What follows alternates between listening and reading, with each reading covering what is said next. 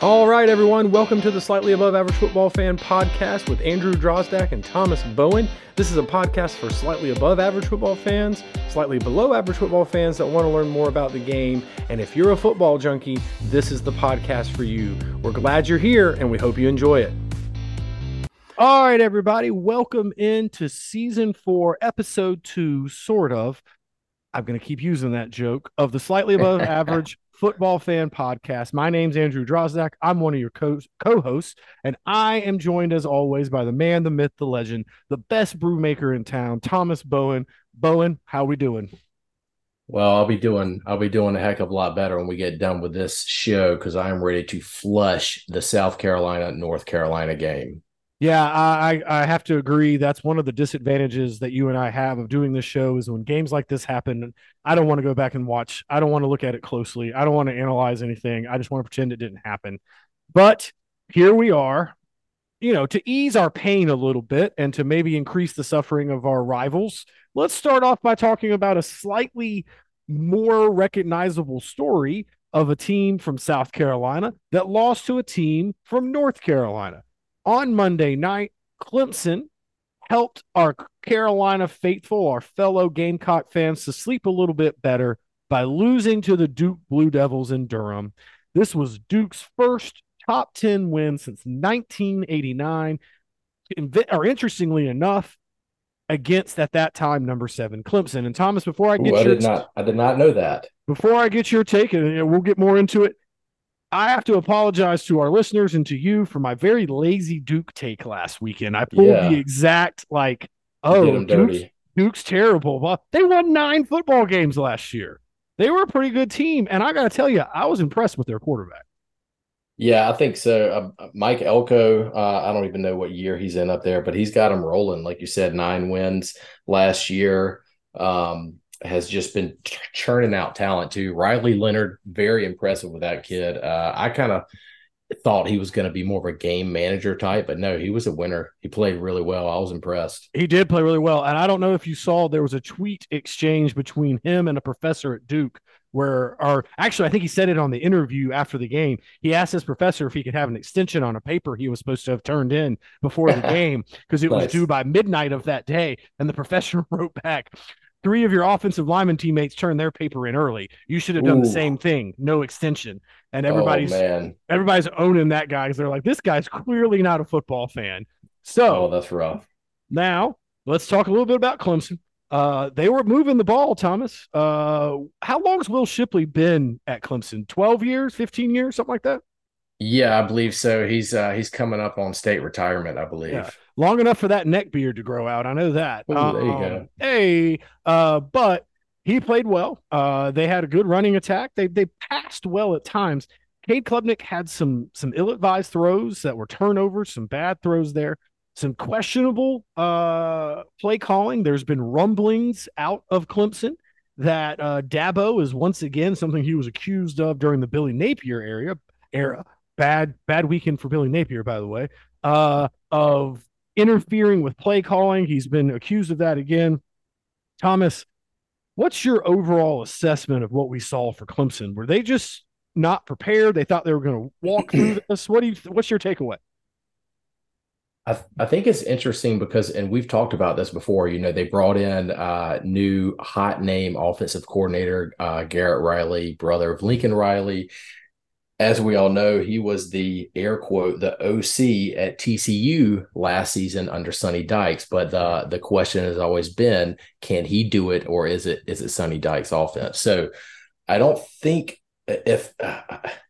I'll say this, if I would almost hope that Dabo is meddling in the play calling, because if not, I would not be super impressed with Garrett Riley as a play caller.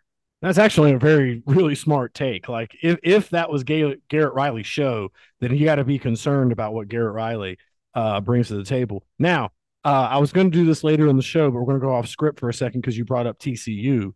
How about what Colorado and Coach Prime did to TCU, man?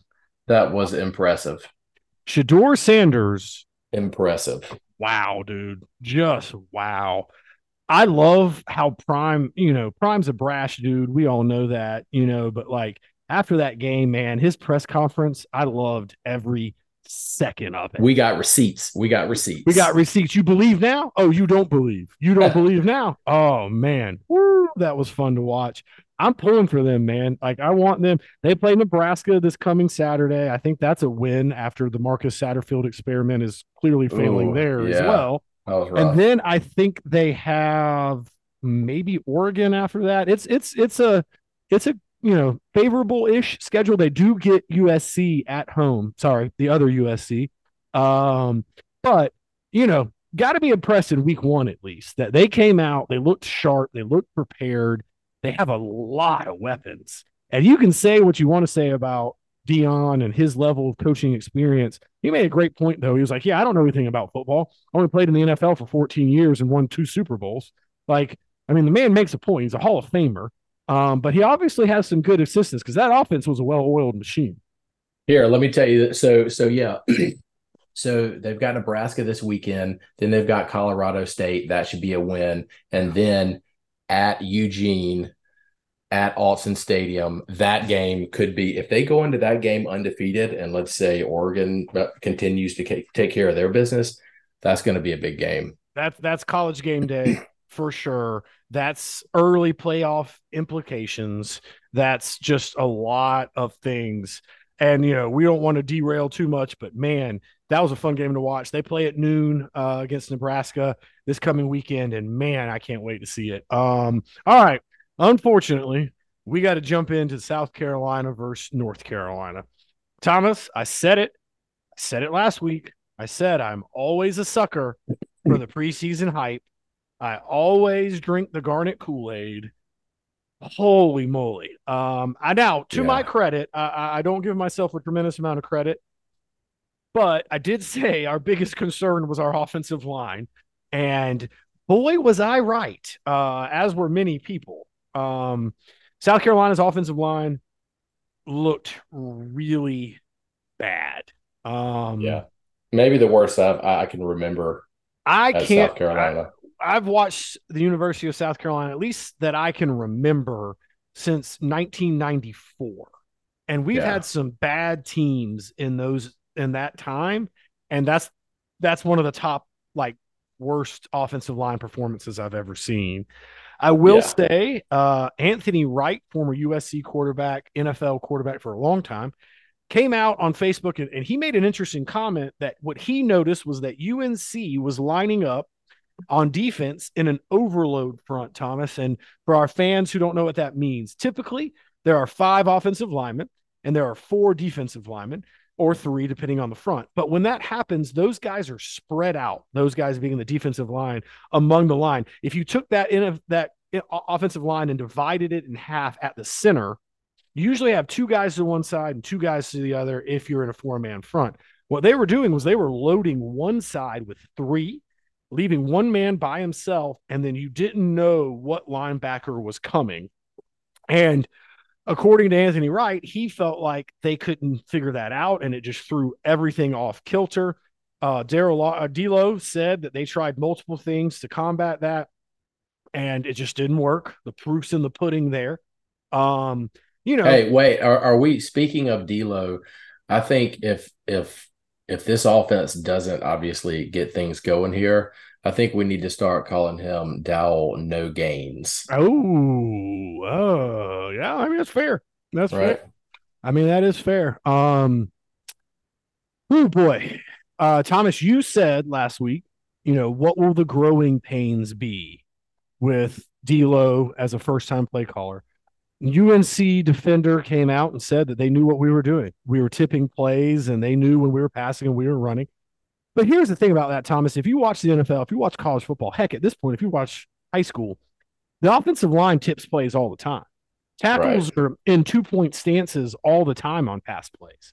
And I'll tell you what Coach Davis, my old head coach, used to say, and winner of 4 state championships at Spartanburg High School, great coach. He said, it doesn't matter if they know what we're doing. It doesn't matter. We could tell them before the snap, hey guys, we're running sweep right. If we block it, you can still gain yards. So even Right. if they saw it coming, that does make it a whole hell of a lot harder. But if you're talented, it doesn't matter. I think about the Dallas Cowboys of the 90s. I once read one of their playbooks because I'm a playbook nerd. And on the first page, it was a message to the Cowboys from their coach at the time. I think it was still Jimmy Johnson, basically saying, guys, they're going to know what we're doing. They're going to know what we're doing. We're not doing anything tricky. We're just better than them. We're stronger than them, and we're more talented than them, and we're going to impose our will. That did not happen on Saturday in Charlotte for the Gamecocks. And here's the thing about that about tipping plays. Like, yeah, I mean, I read that too and heard what he said, but here's the thing also. I mean, South Carolina was constantly and consistently behind the chains. When it's 3rd and 13, everybody in the stadium knows you're going to pass. I Exactly. feel like South Carolina was so often behind the chains and was just playing catch up pretty Right. much the whole game that and not to mention when they did run the ball, they got nothing. What they finished with net like -2 rushing yards. Definitely negative, yes. But remember, in college football, sacks count against that, and Spencer Rattler Oof, was sacked 9 times. oof. But notwithstanding, Spencer Rattler played phenomenally. Can we talk about that? Absolutely. That was where I was going next. Good segue because that's how good we are. Man, that guy played tough. Moved around in the pocket, kept his eyes downfield, No protection. made some really good throws, and a couple that I can think of 3 big drops that may have even changed the game. And, Yeah. you know, by a momentum swing. Speaking of guys, I was very impressed, and I've read a couple things online that are saying that NFL scouts came away impressed with Spencer because of his poise under pressure, him not having any protection, the way he handled it, and the way he performed. Didn't he have However, like a 70 something percentage completion rate? I think he hit 30 of 39 passes. 30 of Yeah. 39 passes. I mean, That's that's solid. That's solid. yeah, even with good protection, that's good stat line. Well, and I think my dad told me we were sacked 9 times and we had 15 pressures. So that's 24 times that he was essentially running for his life and still came up with some passes. Speaking of guys who performed well, Thomas, Xavier Leggett, Best nine game he's ever had. 9 catches for over 100 yards, looked really, really good. Very impressive. And was sitting on my fantasy bench. Good choice. Sidebar, yeah. Yeah, good choice. Now, what would have helped with that is if we had Juice Wells, and Juice played in the first half. However, he was too injured to play in the second half. Thomas, we've got a lot of injuries, Yeah. a lot of them. It's time to hit the ice bath. Yeah. Ooh, ice bath. I like that. Speaking of segues, man, we are killing it here. We are killing it because we've got a great deal for our listeners here. Andrew, if you remember back when we were in college, when we were, of course, well above 21 years of age, you Certainly. go to the gas station, pick up some beer, you need to get a bag of ice. What's the worst thing about getting a bag of ice from a gas station? It's just one giant block of ice. It's just one One giant block of ice. giant block of ice. You got to bust it up on the ground. You get dirt all in your cooler.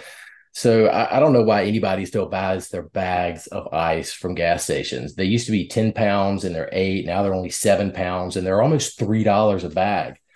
Why pay that when you can get a 16-pound bag or 20 pounds dumped directly in your cooler for only $2.50?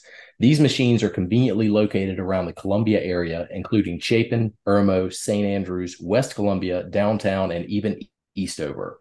And we have a special offer for you, our listeners. You can get one bag absolutely free. When you're standing at the machine, just text the word average to the large yellow phone number with a bag slide out. Super cool, super easy. Try it out for your next tailgate. Participating locations can be found at tticlub.com/Lake Murray Ice. Gotta love some free ice, man. It's hot. It's still hot. It's going to be Still hot hot. in Columbia. We're at home this week against Furman. We're going to talk about them soon. You need ice. Your tailgate needs ice. And guys, we played really poorly. You might need a couple cold beverages to prepare for this game coming up on Saturday. Make sure and get your ice with Lake Murray Ice. Thomas, we've talked about some offensive struggles in Charlotte.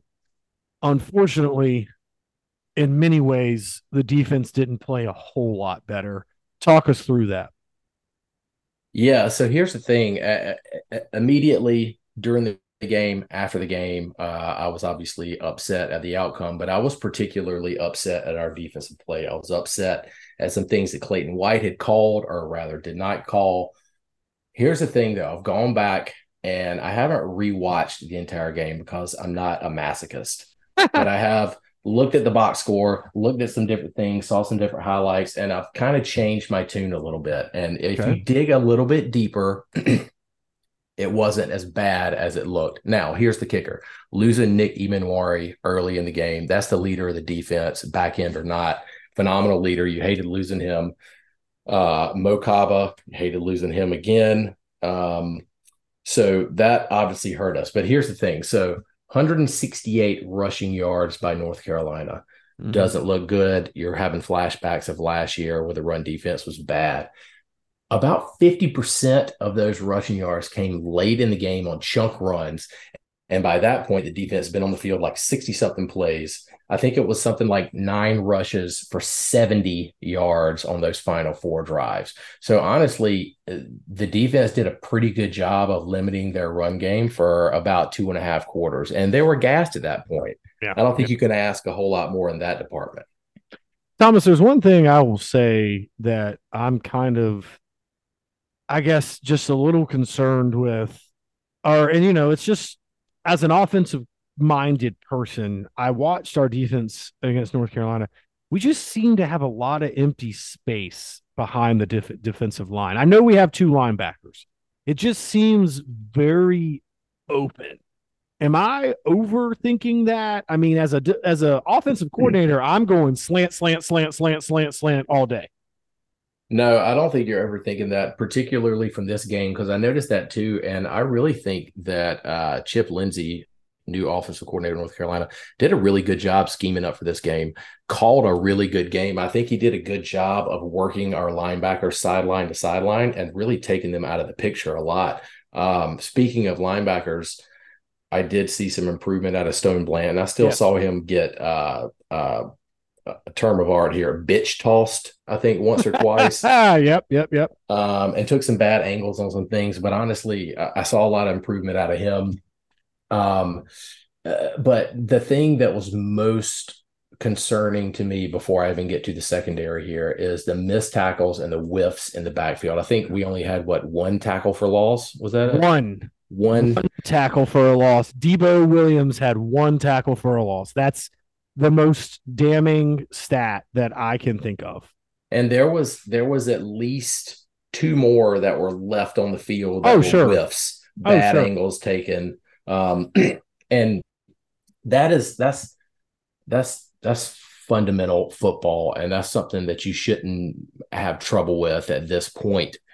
At this point, when you're starting the season, I thought the edge guys did well with absorbing some of those pulling linemen, stuffing some of that run, and really setting the edge, as one of my favorite terms is. Secondary, again, losing Nick E was really tough for that defense, and hated to lose him that early. The good and the ugly. Fortune played well. I really like his intensity on the back end, tackling. I think Marcellus Dial only gave up 1 completion. Keenan Nelson did not look good at all. He was exploited big time once they saw how flat footed he was. Yeah, that was, as an offensive guy, that was what we call, there's the weak, you know what. There's the weak, you know what. Like, we go at him every time until he proves to us he can stop it. He did not look good. He looked confused. You said it perfectly, flat-footed. We've talked about it a couple times on this show. When you're trying to think as a football player, you're slow, and he just looked very uncertain. Yeah, you're spot on with that. I think, and even the scrambles by Drake May, those, as best as I could tell, there weren't any really design runs that I No. could remember, and it was because he had nowhere to go with the ball. That was really good coverage on the back end. So I think we do have to give credit where credit's due there. But I'm glad that was cathartic. I'm glad I was able to get that out of my system. Now let's flush it, and let's go. Tell me how this offense is gonna improve my outlook whenever I see them against Furman. Well, I'd love to be your therapist here and tell you brighter days are ahead. And I do think, we're going to be all right, but for this week anyway. But South Carolina has to make major improvement on the offensive line. That goes Yes. without saying. D'Lo said in his presser, and I tell you, Thomas, one thing I'll point out, I respect him for this. He was asked a question of essentially who played the worst, who did the poorest, and he would not answer it. He Good. He shouldn't answer that. said offensive line, and I loved what he said. Offensive line is about five guys looking through the same set of eyes. And that Well, I is like it. dead on. As a former offensive lineman, a former offensive line coach, that's what you need. You need, I talked about it last week, a hive mentality. I got to know what my brother's not good at. And, the guy who played beside me, Rashad Sullivan, loved Buddha. He just knew I was bad at everything. So he just took up for me all the time. But anyway, it, there was no cohesion. I don't think, Thomas, that it was the confusion we saw last year or in the year before, where guys were just like, I think we're supposed to do this. I think we're supposed to do that. It was that we hadn't played together. Shane Beamer, love him. I do. Or if you call him defensive in pressers, he was very defensive and basically said, actually, I think pretty much said, I don't want to directly quote him, get your shots in now on our OL because they're going to get better. And coach, I literally hope you are right because holy moly, if I'm Spencer Radler and he's an ultimate competitor and I've really fallen in love with the kid, I'm not look. I mean, can't look past people, Thomas, but I'm thinking about the Georgia pass rush. Oh God. I know. I just hope he doesn't get killed. Like he's got to be ready. All right. Anyway, getting back on topic. Another thing that Anthony Wright, former USC and NFL quarterback, I'd love to get him on the show. I'm going to try and make that happen. He talked about in 1996 when he was at South Carolina, they played Mississippi State with good old Joe Lee Dunn, the mad scientist of defensive coordinating. And he said, man, guys were coming from everywhere. Me and the line, we just couldn't figure it out. And we were shook up. We couldn't decide. Like we were seeing ghosts. We were seeing Zach Wilson of the NFL, New York Jets, BYU. He said one time after a game, they heard him on, I can't remember exactly, but he said, I was seeing ghosts out there. That's what happens when defenses are doing this to a quarterback. You start seeing pressure when there isn't there. I've coached games where I've used that exact phrase. Our quarterback seeing ghosts. He's running out of the pocket or he's doing this because he thinks pressure is coming, but it's not actually there. Now, Spencer did not do that. Spencer hung tough. There was one pass early in the second half, Tom, or early in the first half, Thomas. He took an absolute shot and Oh yeah. delivered a laser. So it was something impressive. Here's what we got to do.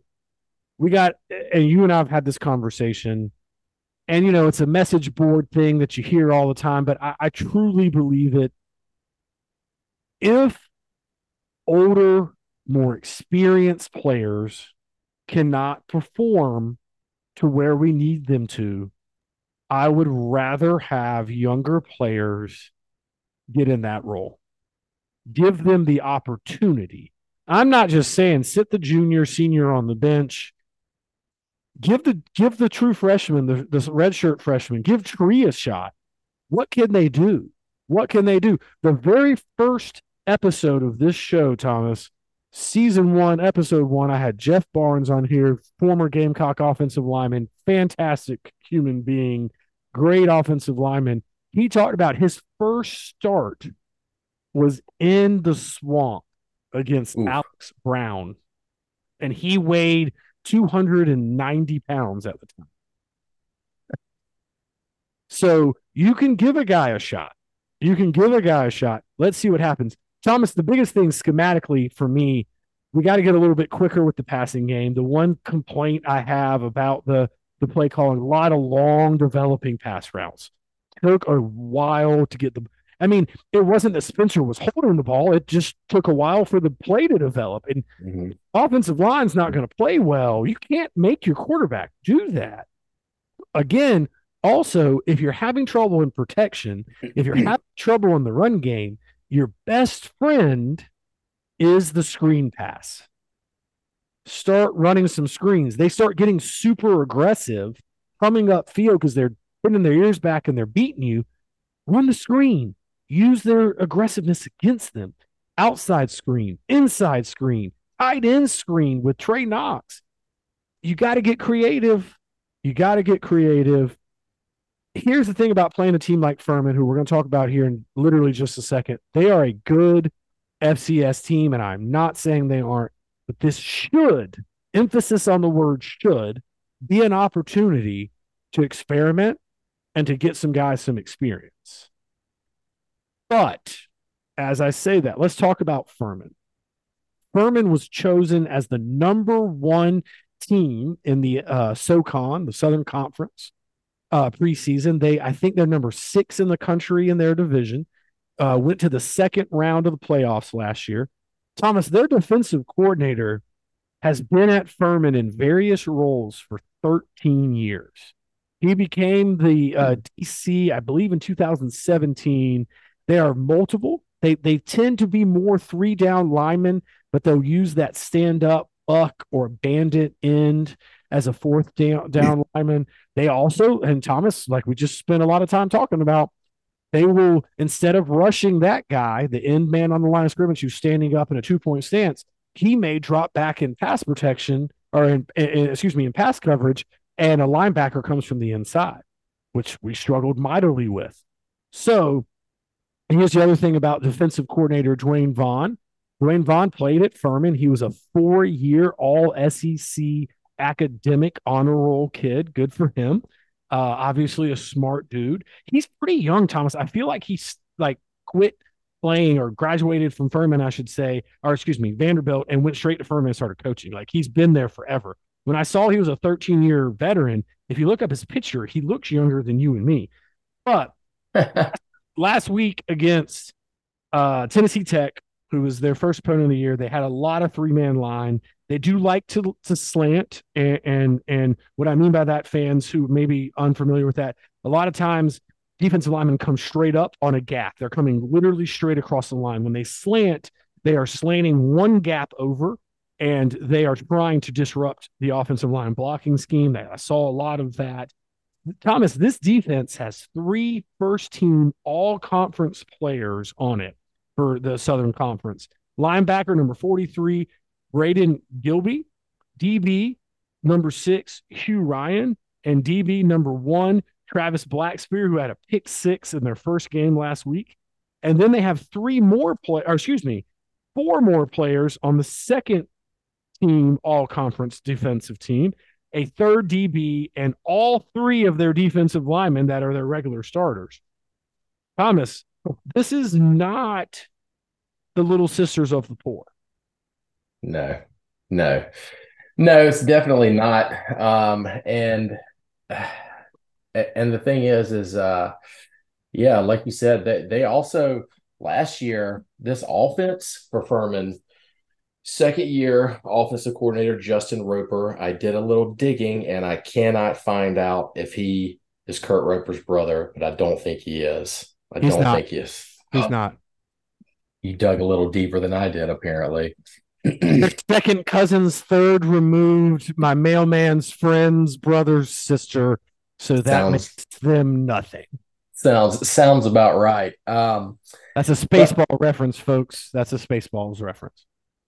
second year here, last year this offense averaged over 33 points a game, around 422 yards a game. They did play Clemson last year, lost 35-12, but still rolled up 384 yards of offense. Like this is a good offense. Last week in the 45-10 win over Tennessee Tech, 221 rushing yards, 190 pass yards. Like, I don't know if you've watched any of this offense, but like it's kind of fun. It is a fun offense. I've watched it. It's a good time. It really is. I like what they do. It's creative and interesting. Furman, traditionally Furman in the FCS, they've been, always a competitor. They've been a team that's for the most part been respectable. But Thomas, what kind of defense do we need to run to try and shut this thing down? Yeah, so that's the thing, and in my research, look, I'm not doing a deep dive on Furman here, but I pulled up some highlights. I saw some things, made some quick notes here and there. They operate primarily out of the shotgun. You're going to see some 21 personnel. That 21 personnel being two running backs and one tight end. Sometimes they'll take that back and motion him out. You'll see some 11 personnel, one back, one tight end out of the pistol. And we talk about the pistol. The quarterback is back from the center, like in the shotgun, but instead of a traditional shotgun where the running back is off to his side, running back is directly behind the quarterback a few yards. So call that the pistol. And it's They'll a use little the shorter distance. That's why they came up with the pistol. Football coaches aren't that creative. yeah, yeah. You'll see some bunch sets. They like to do perimeter runs and jet sweeps. So here's one thing that I noticed about this offense. Their quarterback, who does have some legs on him, he can run. So he is a threat there, but he's mostly doing half field reads. You and I have talked about half field reads before as quarterbacks, meaning that he's pretty much, and this is a very basic dumbed down version of it, but they might come out and they say, look, we got a man beater on this side, we got a zone beater on this side. Come out, see what side or what defense is giving him. It's zone. Okay, I just got to read this side of the field. It's man. Okay, I got to read this side of the field. He's locking on left or right. So half field reads, man beater versus zone beater. One And way so, you've got to, sorry to interrupt you there, but sometimes that can also be cover two to one side, cover two beater to one side, cover four beater to the other side. So it's again, he's looking at the defense. So in the defensive world, for our fans, if there's two high safeties, that typically means cover two or cover four, meaning there's two deep guys or there's four deep guys. A center safety by himself means cover one or cover three or maybe man. So the quarterback's kind of making that decision as the ball is being snapped with some help from the sideline to go, oh, okay, they're running X. I need to look this way or that way. yeah, that's a great addendum there. So when you're dealing with half field reads like that, you've got to disguise your coverages because you want the quarterback to think you're running one thing when you're running another thing. Banjo coverage, we've talked about it before. I Mm-hmm, love mm-hmm. banjo coverage. Love it. This is man coverage, man to man coverage that looks like and plays like zone coverage. And the way it breaks down is typically you're going to have a press defender that's up on the line like he's playing man. He's going to jam that receiver. He's disrupting that release, and he's going to have another defender behind him. So the press man is going to take anything inside.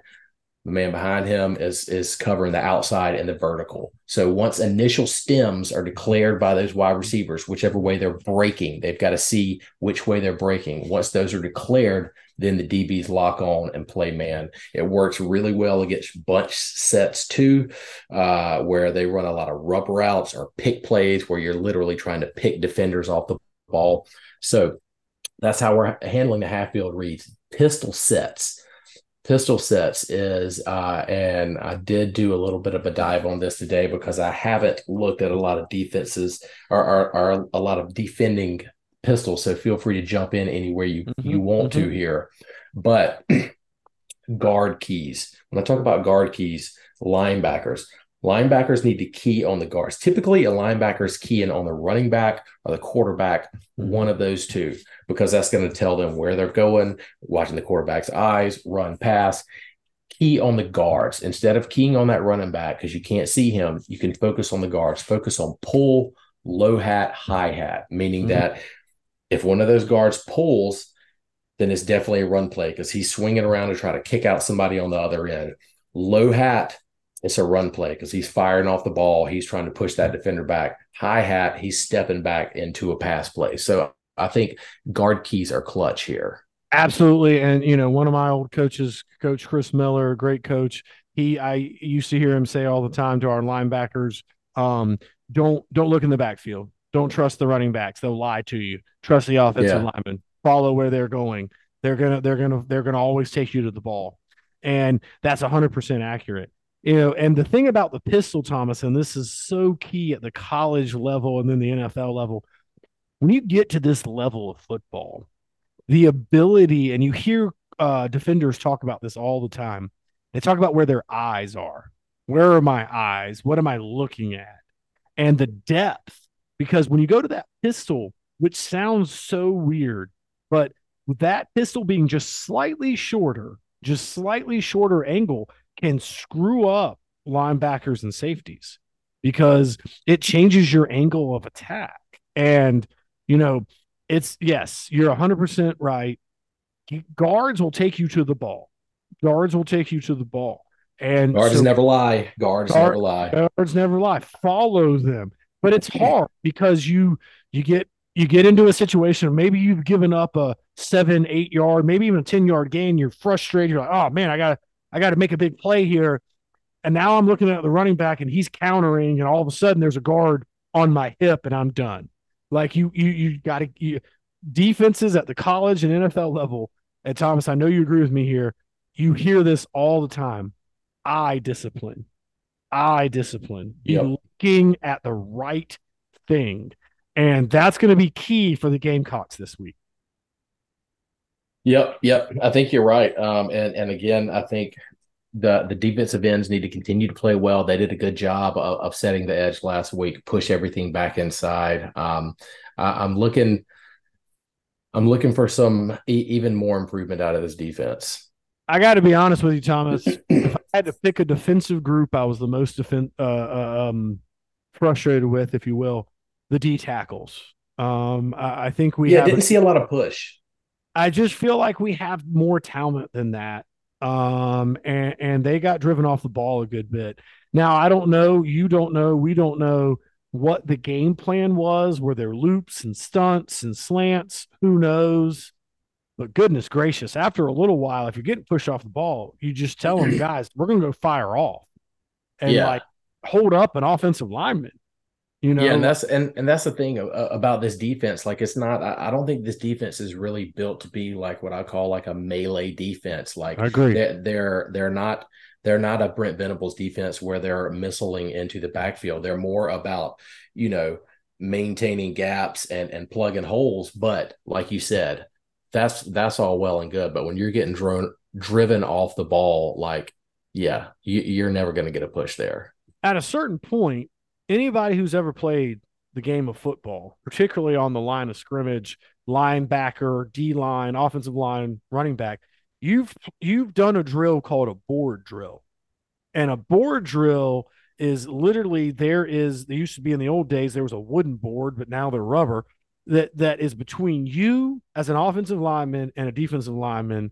And your job as the offensive lineman is to drive that defensive lineman back, and you and your teammate go to the linebacker, and your running back makes a read off that.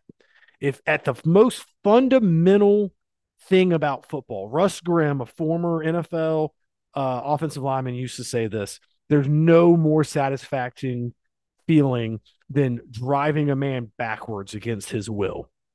If you can't do That's that, intense. if you can't do that, you can't play the game very well. And South Carolina did not do that well. And they also didn't do it well on defense, Thomas. They also didn't stop themselves from getting driven back.